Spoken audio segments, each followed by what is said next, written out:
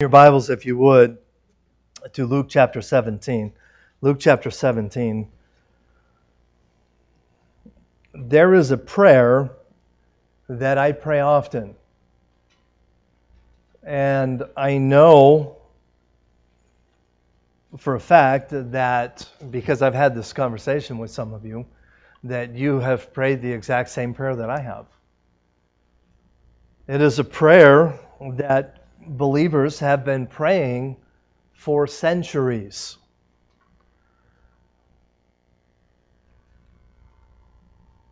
Again, I have had countless conversations about this incredibly simple prayer. Are you ready for the prayer? It's 4 words. 4 words. 4 words. God, grow my faith. God, grow my faith. Honestly, I believe that every sincere believer has the same desire. We all, if you have a desire to walk with God this morning, then you have a desire to have a stronger faith.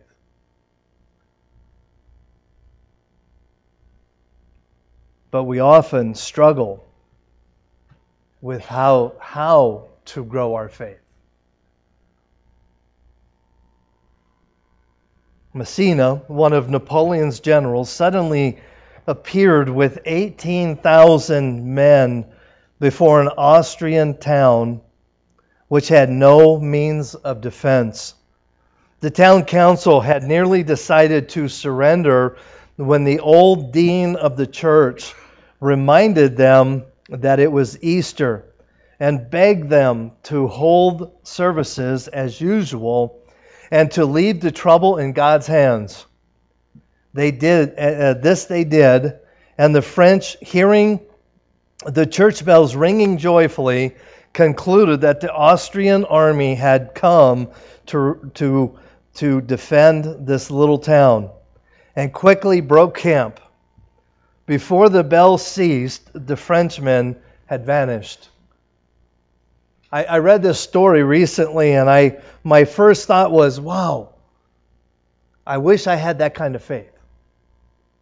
To be absolutely outnumbered with no hope of defense and to say, you know what, I'm just going to leave it in God's hands. How many times in the Old Testament have we read similar stories when the nation of Israel was outnumbered and God did the miraculous because of the faith of sometimes just one person?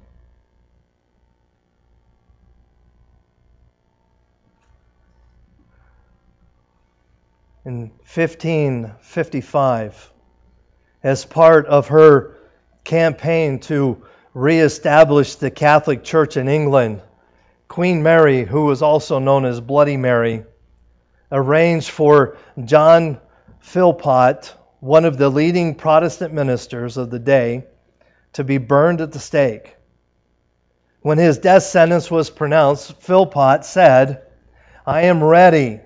God grant me the strength and the joy of resurrection."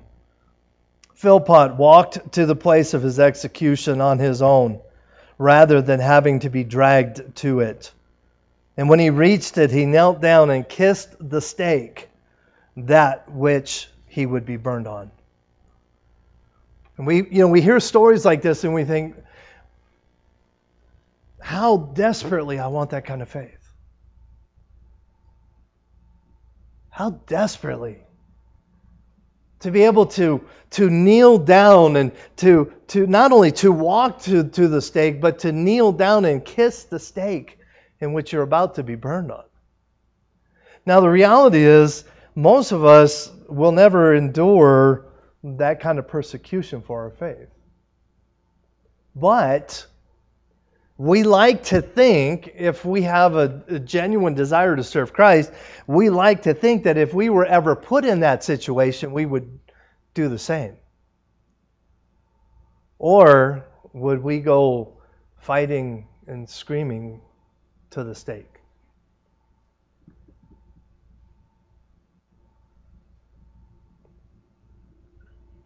There may be a day that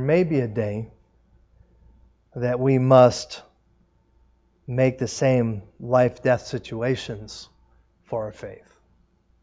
Personally, I believe that those days are coming. And how strong is your faith? How strong is the faith that you have when difficulties are going to come?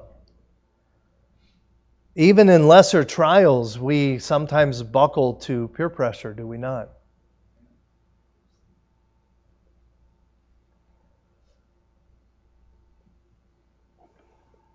In Luke chapter 17, the parable that we're going to look at this morning, Jesus helps us understand how to grow our faith. The title of my message this morning is The Parable of Stronger Faith. The Parable of Stronger Faith. Look at Luke chapter 17 and let's start reading in verse 5. And the apostle said unto the Lord, increase our faith. Wow, what an incredible statement. Increase our faith.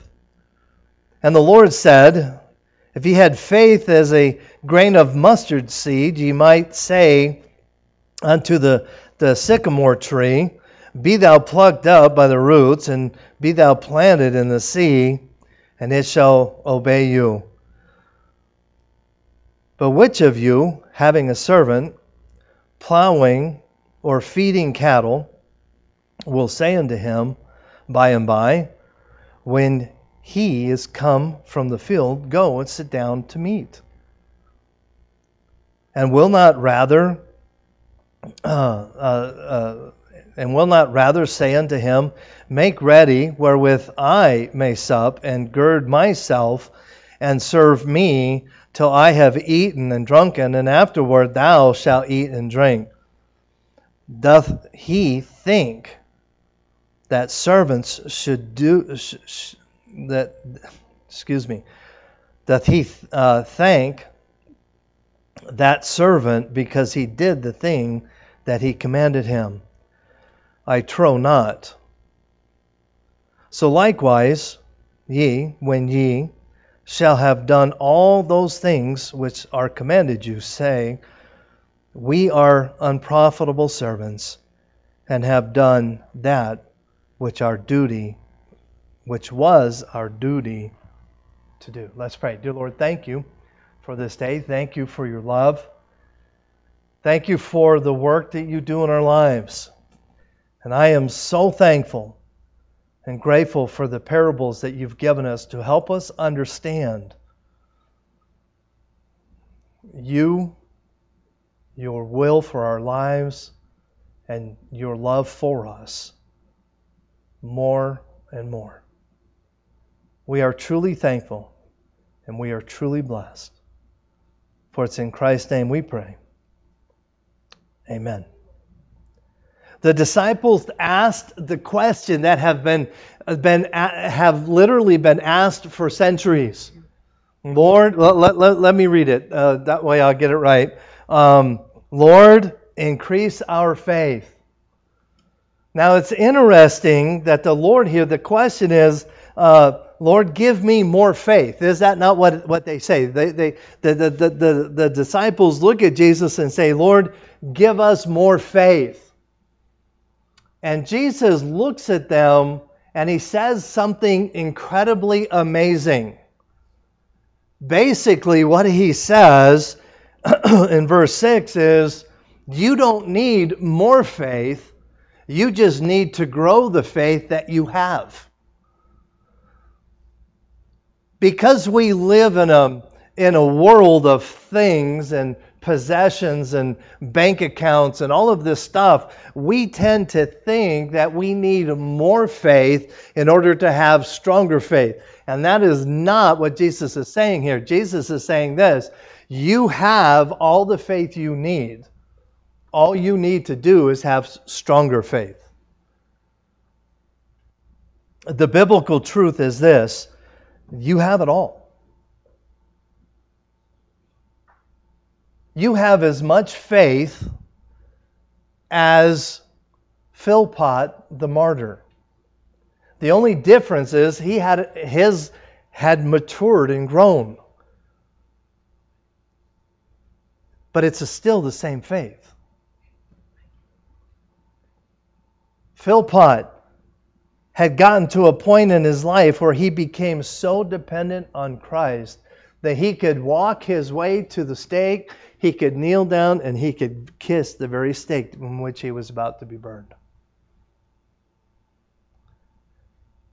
And you think, but Pastor, you don't understand. I could never do that. I beg to differ. Philpot was a man just like you and me. The only difference was he had had opportunity to grow his faith, to mature his faith. And any one of us in the same scenario could do the exact same thing.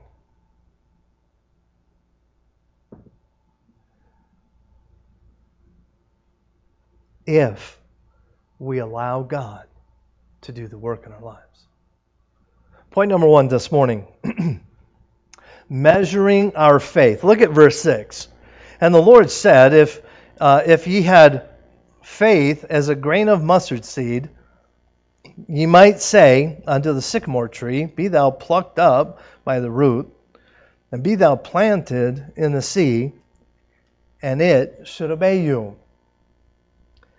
Very clearly here, Jesus is helping us understand that faith is not like our bank accounts. It is, again, it's not based on how much faith we have, but how strong our faith is. We can we can look at our bank account and determine how financially secure we are. The other day, some of you know this, some of you don't. I don't go around bragging about it because it was very painful. But I broke a tooth, the lower tooth back here. And what was even more painful was the bill. I mean, it hurt. I was eating a peanut. It was like, oh, that did not feel good. But when I got the bill, I looked at the bill and I looked at my bank account and went, these two don't match. So what did I have to do to the bank account in order to pay the bill?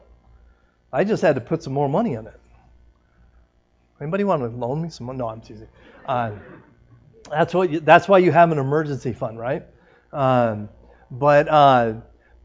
see, that's kind of how we think about our faith sometimes. I've had people tell me, how do I get more faith? How do I increase my faith account, if you would? And what Jesus is saying here is it is not the size of your faith account, because you have a faith account.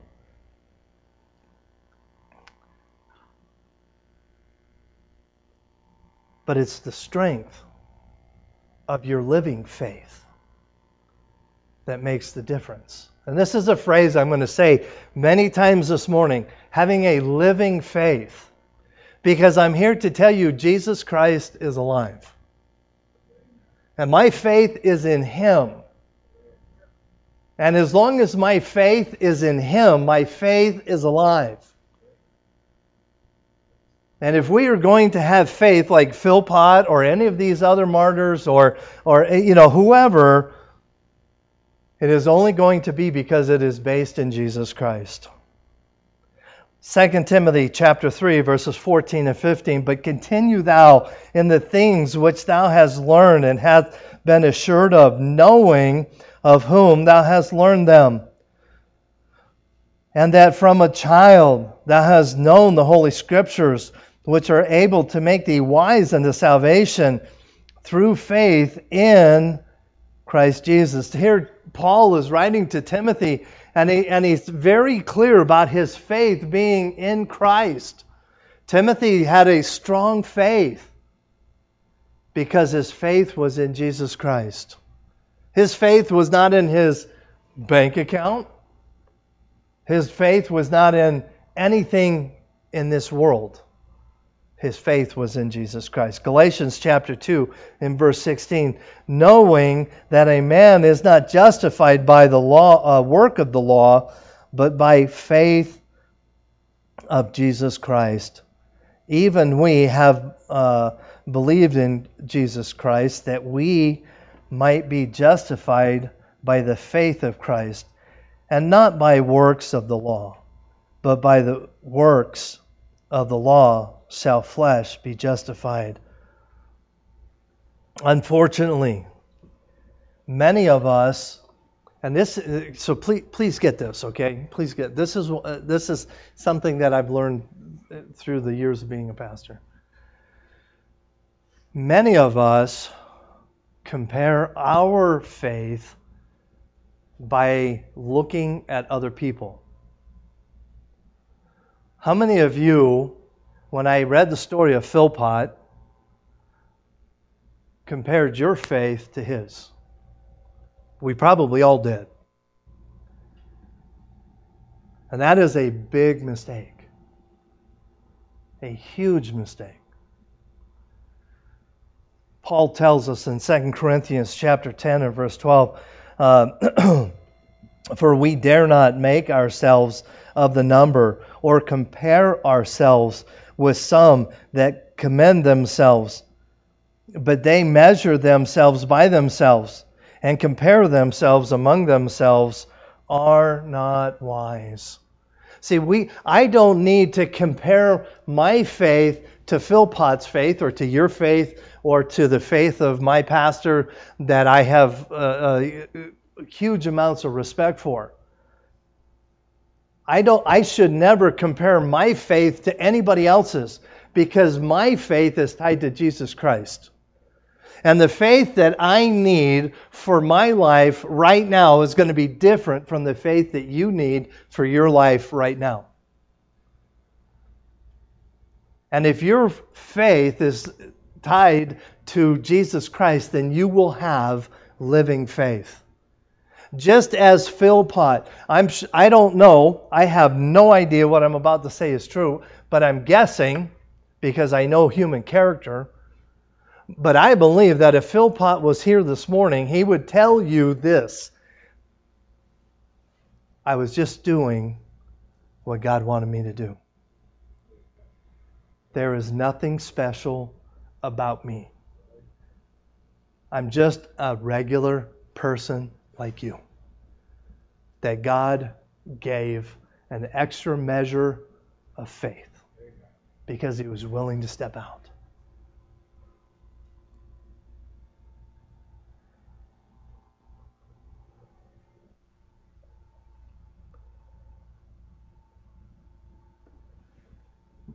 Those kind of comparisons are never fair.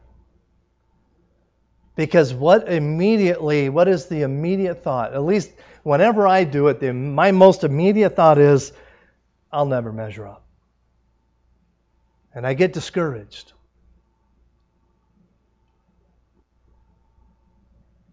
Now I'm going to put some ladies on the spot here. Okay? Okay. Other than Janelle, I have never met these three ladies. I never met them before this morning. But I can tell you this. I know what it means to serve at a Christian camp.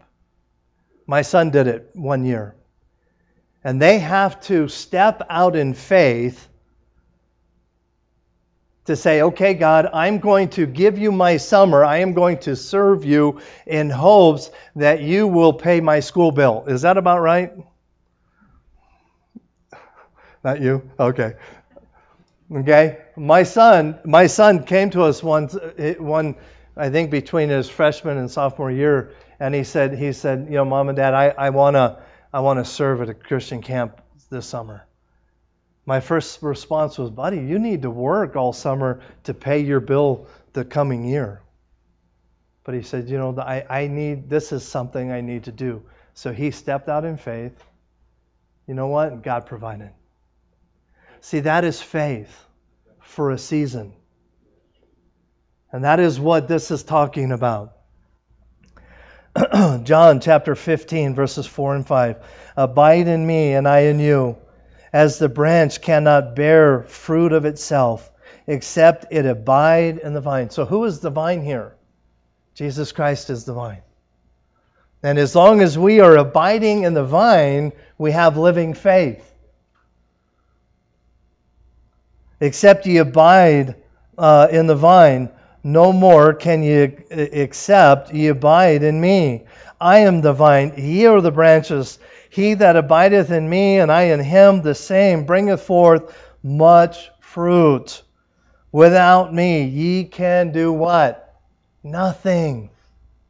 We need Jesus Christ. We need living faith. Strong, living faith is not measured by our faith account. It is measured by our dependence in Jesus Christ. Point number 1, measuring our faith. Number 2, let's talk about the mustard seed. In verse 6, it talks about having the faith as a grain of mustard seed. Excuse me. You ever walked into a spider web? Oh, I hate that. Where did it come from? I have a picture for you. That is a mustard seed. It's literally that small. That is a mustard seed. And Jesus says, if you have the faith of a mustard seed or a grain of mustard seed, you can look at the Bible here calls it, let me look at it and make sure I get it right, a sycamine tree. We would know it as a mulberry tree, a tree that has very deep roots. Unlike a pine tree that has very shallow roots, a sycamine tree or the mulberry tree has very deep roots. And he says that just a small amount of faith, the faith of a mustard seed, you can look at the mulberry tree and say, go plant yourself in the ocean. Just think about that. You say, and I don't know about you, I can only speak for myself, but I look at that and think, I'm in big trouble. Because I cannot walk up even to a pine tree that has shallow roots and say, okay, go.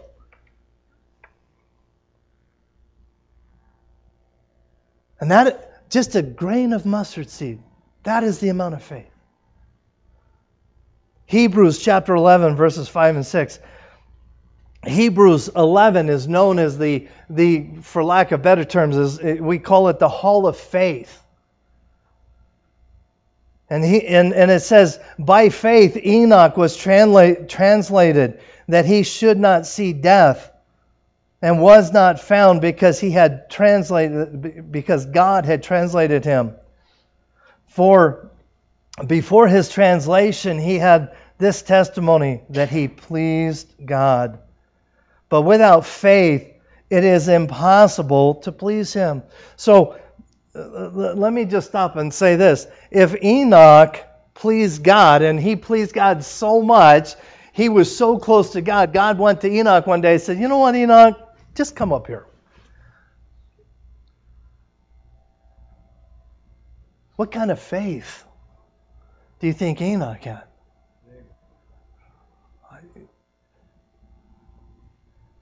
Because it is faith that pleases God.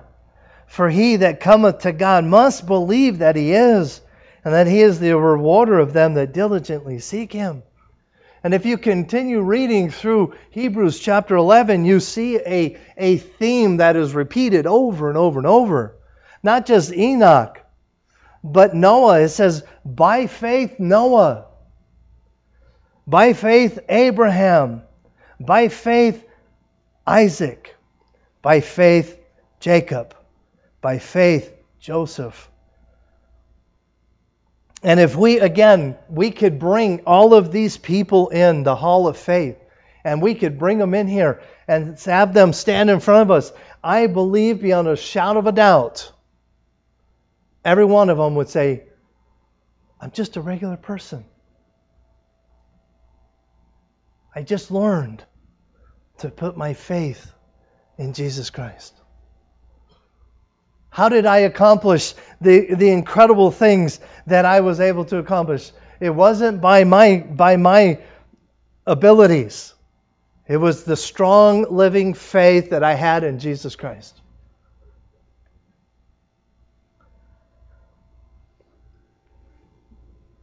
Number one, measuring our faith. Number two, the idea of the mustard seed.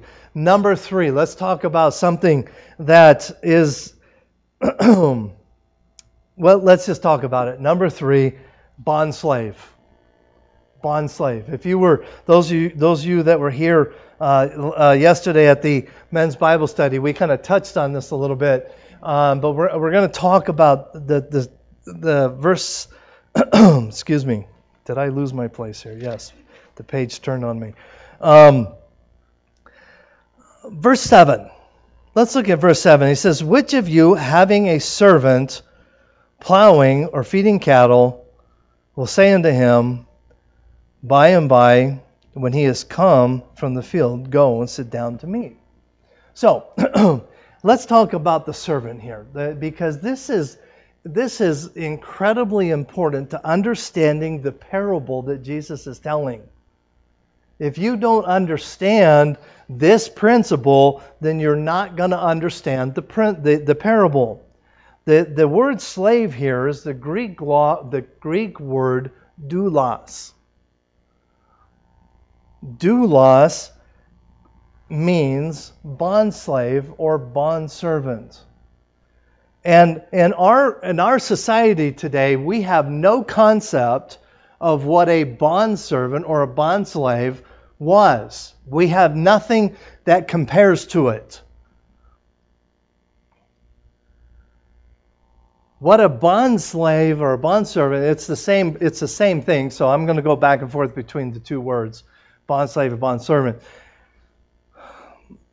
What it was a slave that was set free, but then chose to serve his master or her master. It is a choice that they make to serve a master. And you think, wait a minute, that's crazy. Again, you have to understand the culture, because there's nothing in our society today that would help us understand this. So I'm going to do my best to explain it. Part of the problem was there was no government agency running around helping people that were in need. So there was no welfare state, there was no handouts, there were no food banks, there was nothing like that. So what would happen with particularly a slave that had been freed, they would oftentimes find it difficult to find employment. So what they would do is they would, for lack of better terms, commit their lives to serving a master.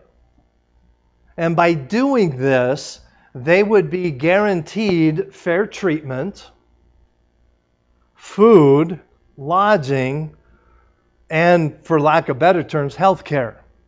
What we would think of health care. It was a way for them to, because what would happen is the master of the bondservant would take on the responsibilities of that family, that individual, be it a single person, be it an entire family. But if a slave would go to a master and say, hey, I want to become your bondslave, by that master taking on that responsibility means that family, that person would never have to worry about housing, food, anything for the rest of their lives. See, all the responsibility of providing all that would then fall on the master. Another thing that I didn't know this, but as I was reading and studying to refresh my memory on the idea of a bondslave, one of the commentators that I read made this statement, and I didn't realize this, but the more I researched, the more I found it to be accurate, is that a bondslave was even compensated financially over and above his room, board, and protection.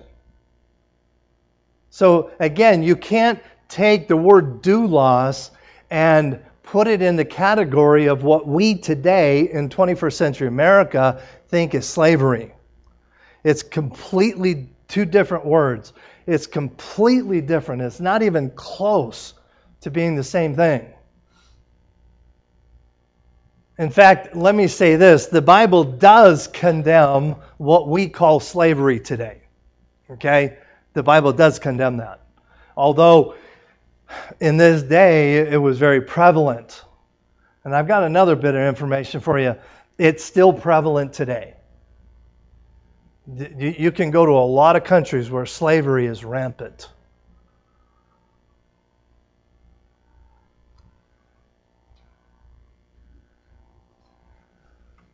So, let's look at Scripture to define the word doulos. Okay? Here's a couple of examples. Romans chapter 1 in verse 1. Paul, a servant, a doulos, a person who has chosen to become a servant of Jesus Christ.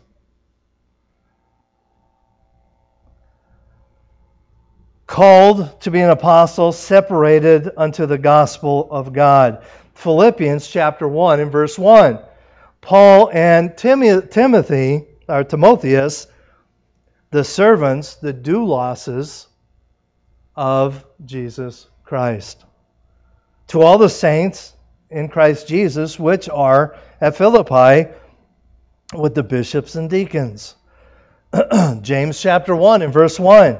James. Now, who is James? We're studying the book of James in our men's Bible study. Who is James? Talk to me. Someone, quick. Okay, the half-brother of Jesus Christ. And he calls himself a doulos, a bondslave to Jesus Christ. Do you get the idea of what's taking place here? These are not servants. These are not slaves to Jesus Christ. These are men and people who have chosen to dedicate their lives to serving Jesus Christ. So, let's make a spiritual application to the word doulos. And this is absolutely critical that you get this. So, wake up if you're sleeping. Let's make a spiritual application. The Bible says that before I was saved, I was a slave to sin. But the blood of Jesus Christ did what? Set me free. Now it's my choice whether I'm going to be a doulos to Jesus Christ. You see the application here.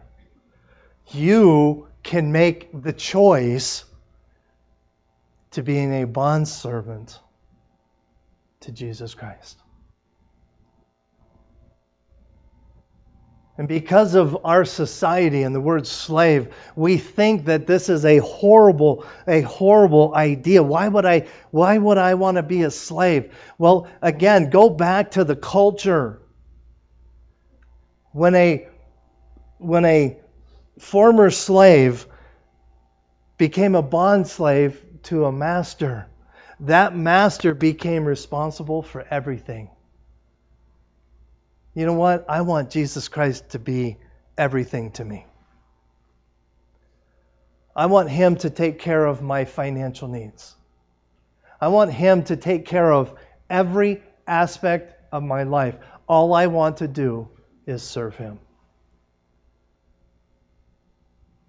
And if you are going to have strong living faith, it is only going to be because you have become a bondservant to Jesus Christ.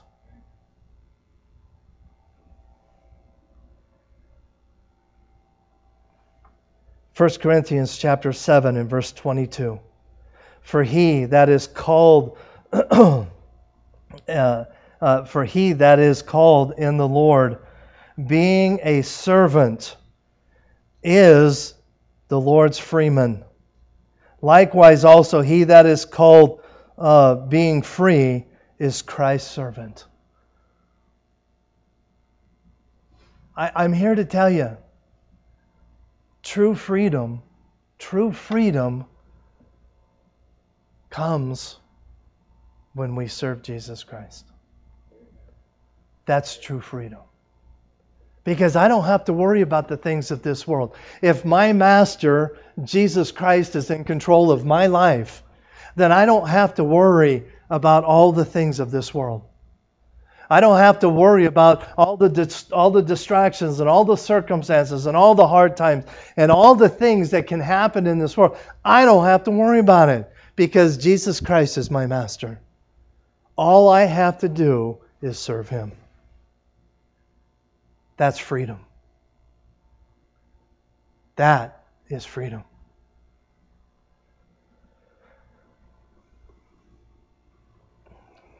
True freedom is only found in Christ.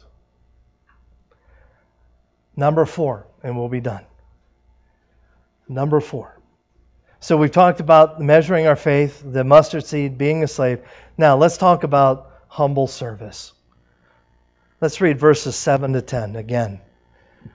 But which of you, having a servant plowing or feeding the cattle, shall say unto him, by and by, when ye come from the field, go and sit down and meat. In other words, what he's saying here in verse 7 is, how many of you that have a servant or a bondslave, after they're done working, and they come in from the fields, you say, hey, come on over here, sit down, let me, the master, serve you. No, that would never happen. That would never happen. And will not rather say unto him, make ready, wherefore I may sup, and gird myself, and serve me, till I have eaten and drunken, and afterward thou shalt eat and drink. Doth he thank that servant because he did the things which he were commanded him? I think not. So likewise, ye, when ye shall have done all these things which are commanded you, say, we are unprofitable servants. We have done that which was our duty to do.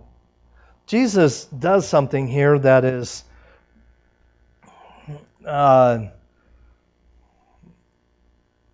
incredible. He doesn't say, okay, he starts off by talking about the grain of a mustard seed, of if you have the faith of a mustard seed, then you will be able to do the difficult or even the impossible. But essentially what he is saying in the parable, because the parable doesn't start until verse 7. What he's saying in the parable is essentially that we have the faith to do the routine acts that the master requires. Because is that not where most of us live? To just do what God wants you to do. He doesn't, Jesus is not asking us to walk around plucking up trees and having them thrown into the ocean. That's not what he's saying. That's not faith. That's showmanship. But what he's saying here in an essence is this. A servant only does what is asked of him. And a master does not serve the servant. Why? Because the master is responsible for providing everything else. And if the master says, hey, this is your job, then that is the job. He's not looking for people to show off and throw trees into the ocean. What is He asking us, really? To just serve Him. Humbly serve the Master.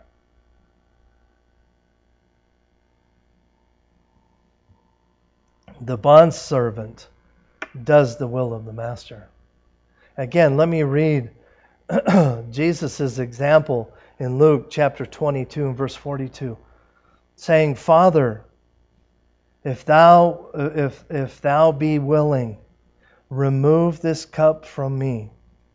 Nevertheless, not my will, but thine be done. Jesus is our perfect example, always, of humble servanthood. Knowing what was going to happen on the cross. Jesus prays in the garden before the crucifixion, and He says, Father, if it please you, let this cup pass from me. He was not trying to get out of it. He was just saying, I don't want to have to go through it. But your will be done.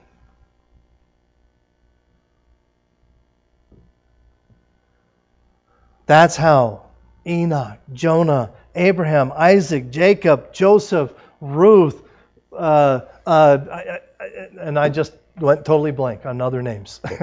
But you know what every person in Scripture that ever, let's stop.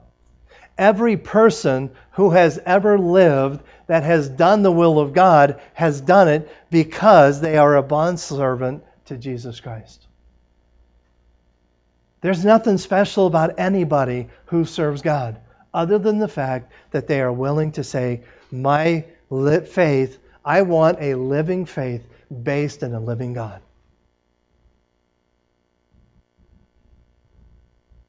And when it's time for me to serve, I will serve. That's how Philpot could say, you know what? I'm going to die. Why make a big deal of it? And that's why a man could kneel down and kiss the stake in which he was about to be burned, because his life was not his own. His life belonged to Jesus Christ. And there will be a day, I believe with all my heart, there will be a day in our world that people are going to pay, well, let me rephrase that, in the United States, where people are going to pay a high price for your faith. People around the world are paying a high price now. But it's coming here. And how are you going to have the faith? You think, but Pastor, there's no way I could do that. You know what? You don't need to do that now. Right now, you just need to serve Him.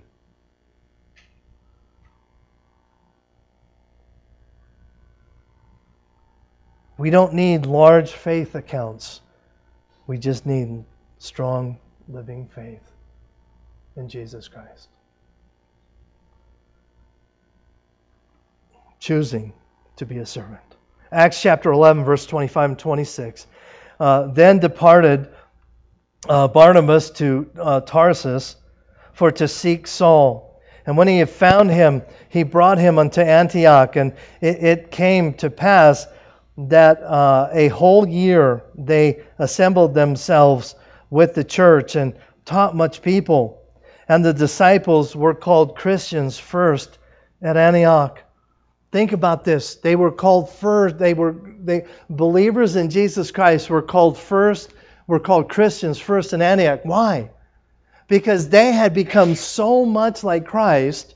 They had given their lives to Jesus Christ, and their lives reflected Christ so much that the unsaved people in Antioch looked at them and said, they're Christians.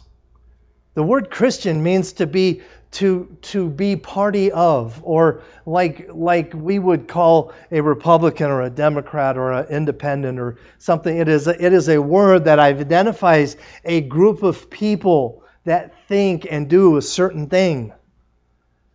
And the believers in Antioch had so been consumed with being Christ-like because their faith had been so anchored in Jesus Christ that the unsaved people looked at him and they mocked him. The word Christian is a word of mockery, not a word of, hey, look at me, I'm a Christian. No, if you did that back then, you could be killed. We wear it as a badge of honor in our world, in our country today, but in Acts, excuse me, Acts chapter 11, it was a word of mockery or insult.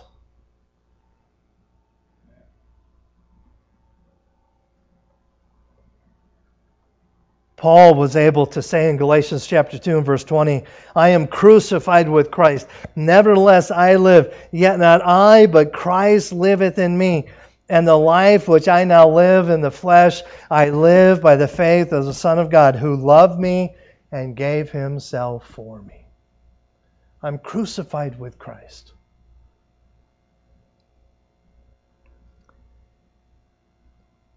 Let me close with this and we'll be done.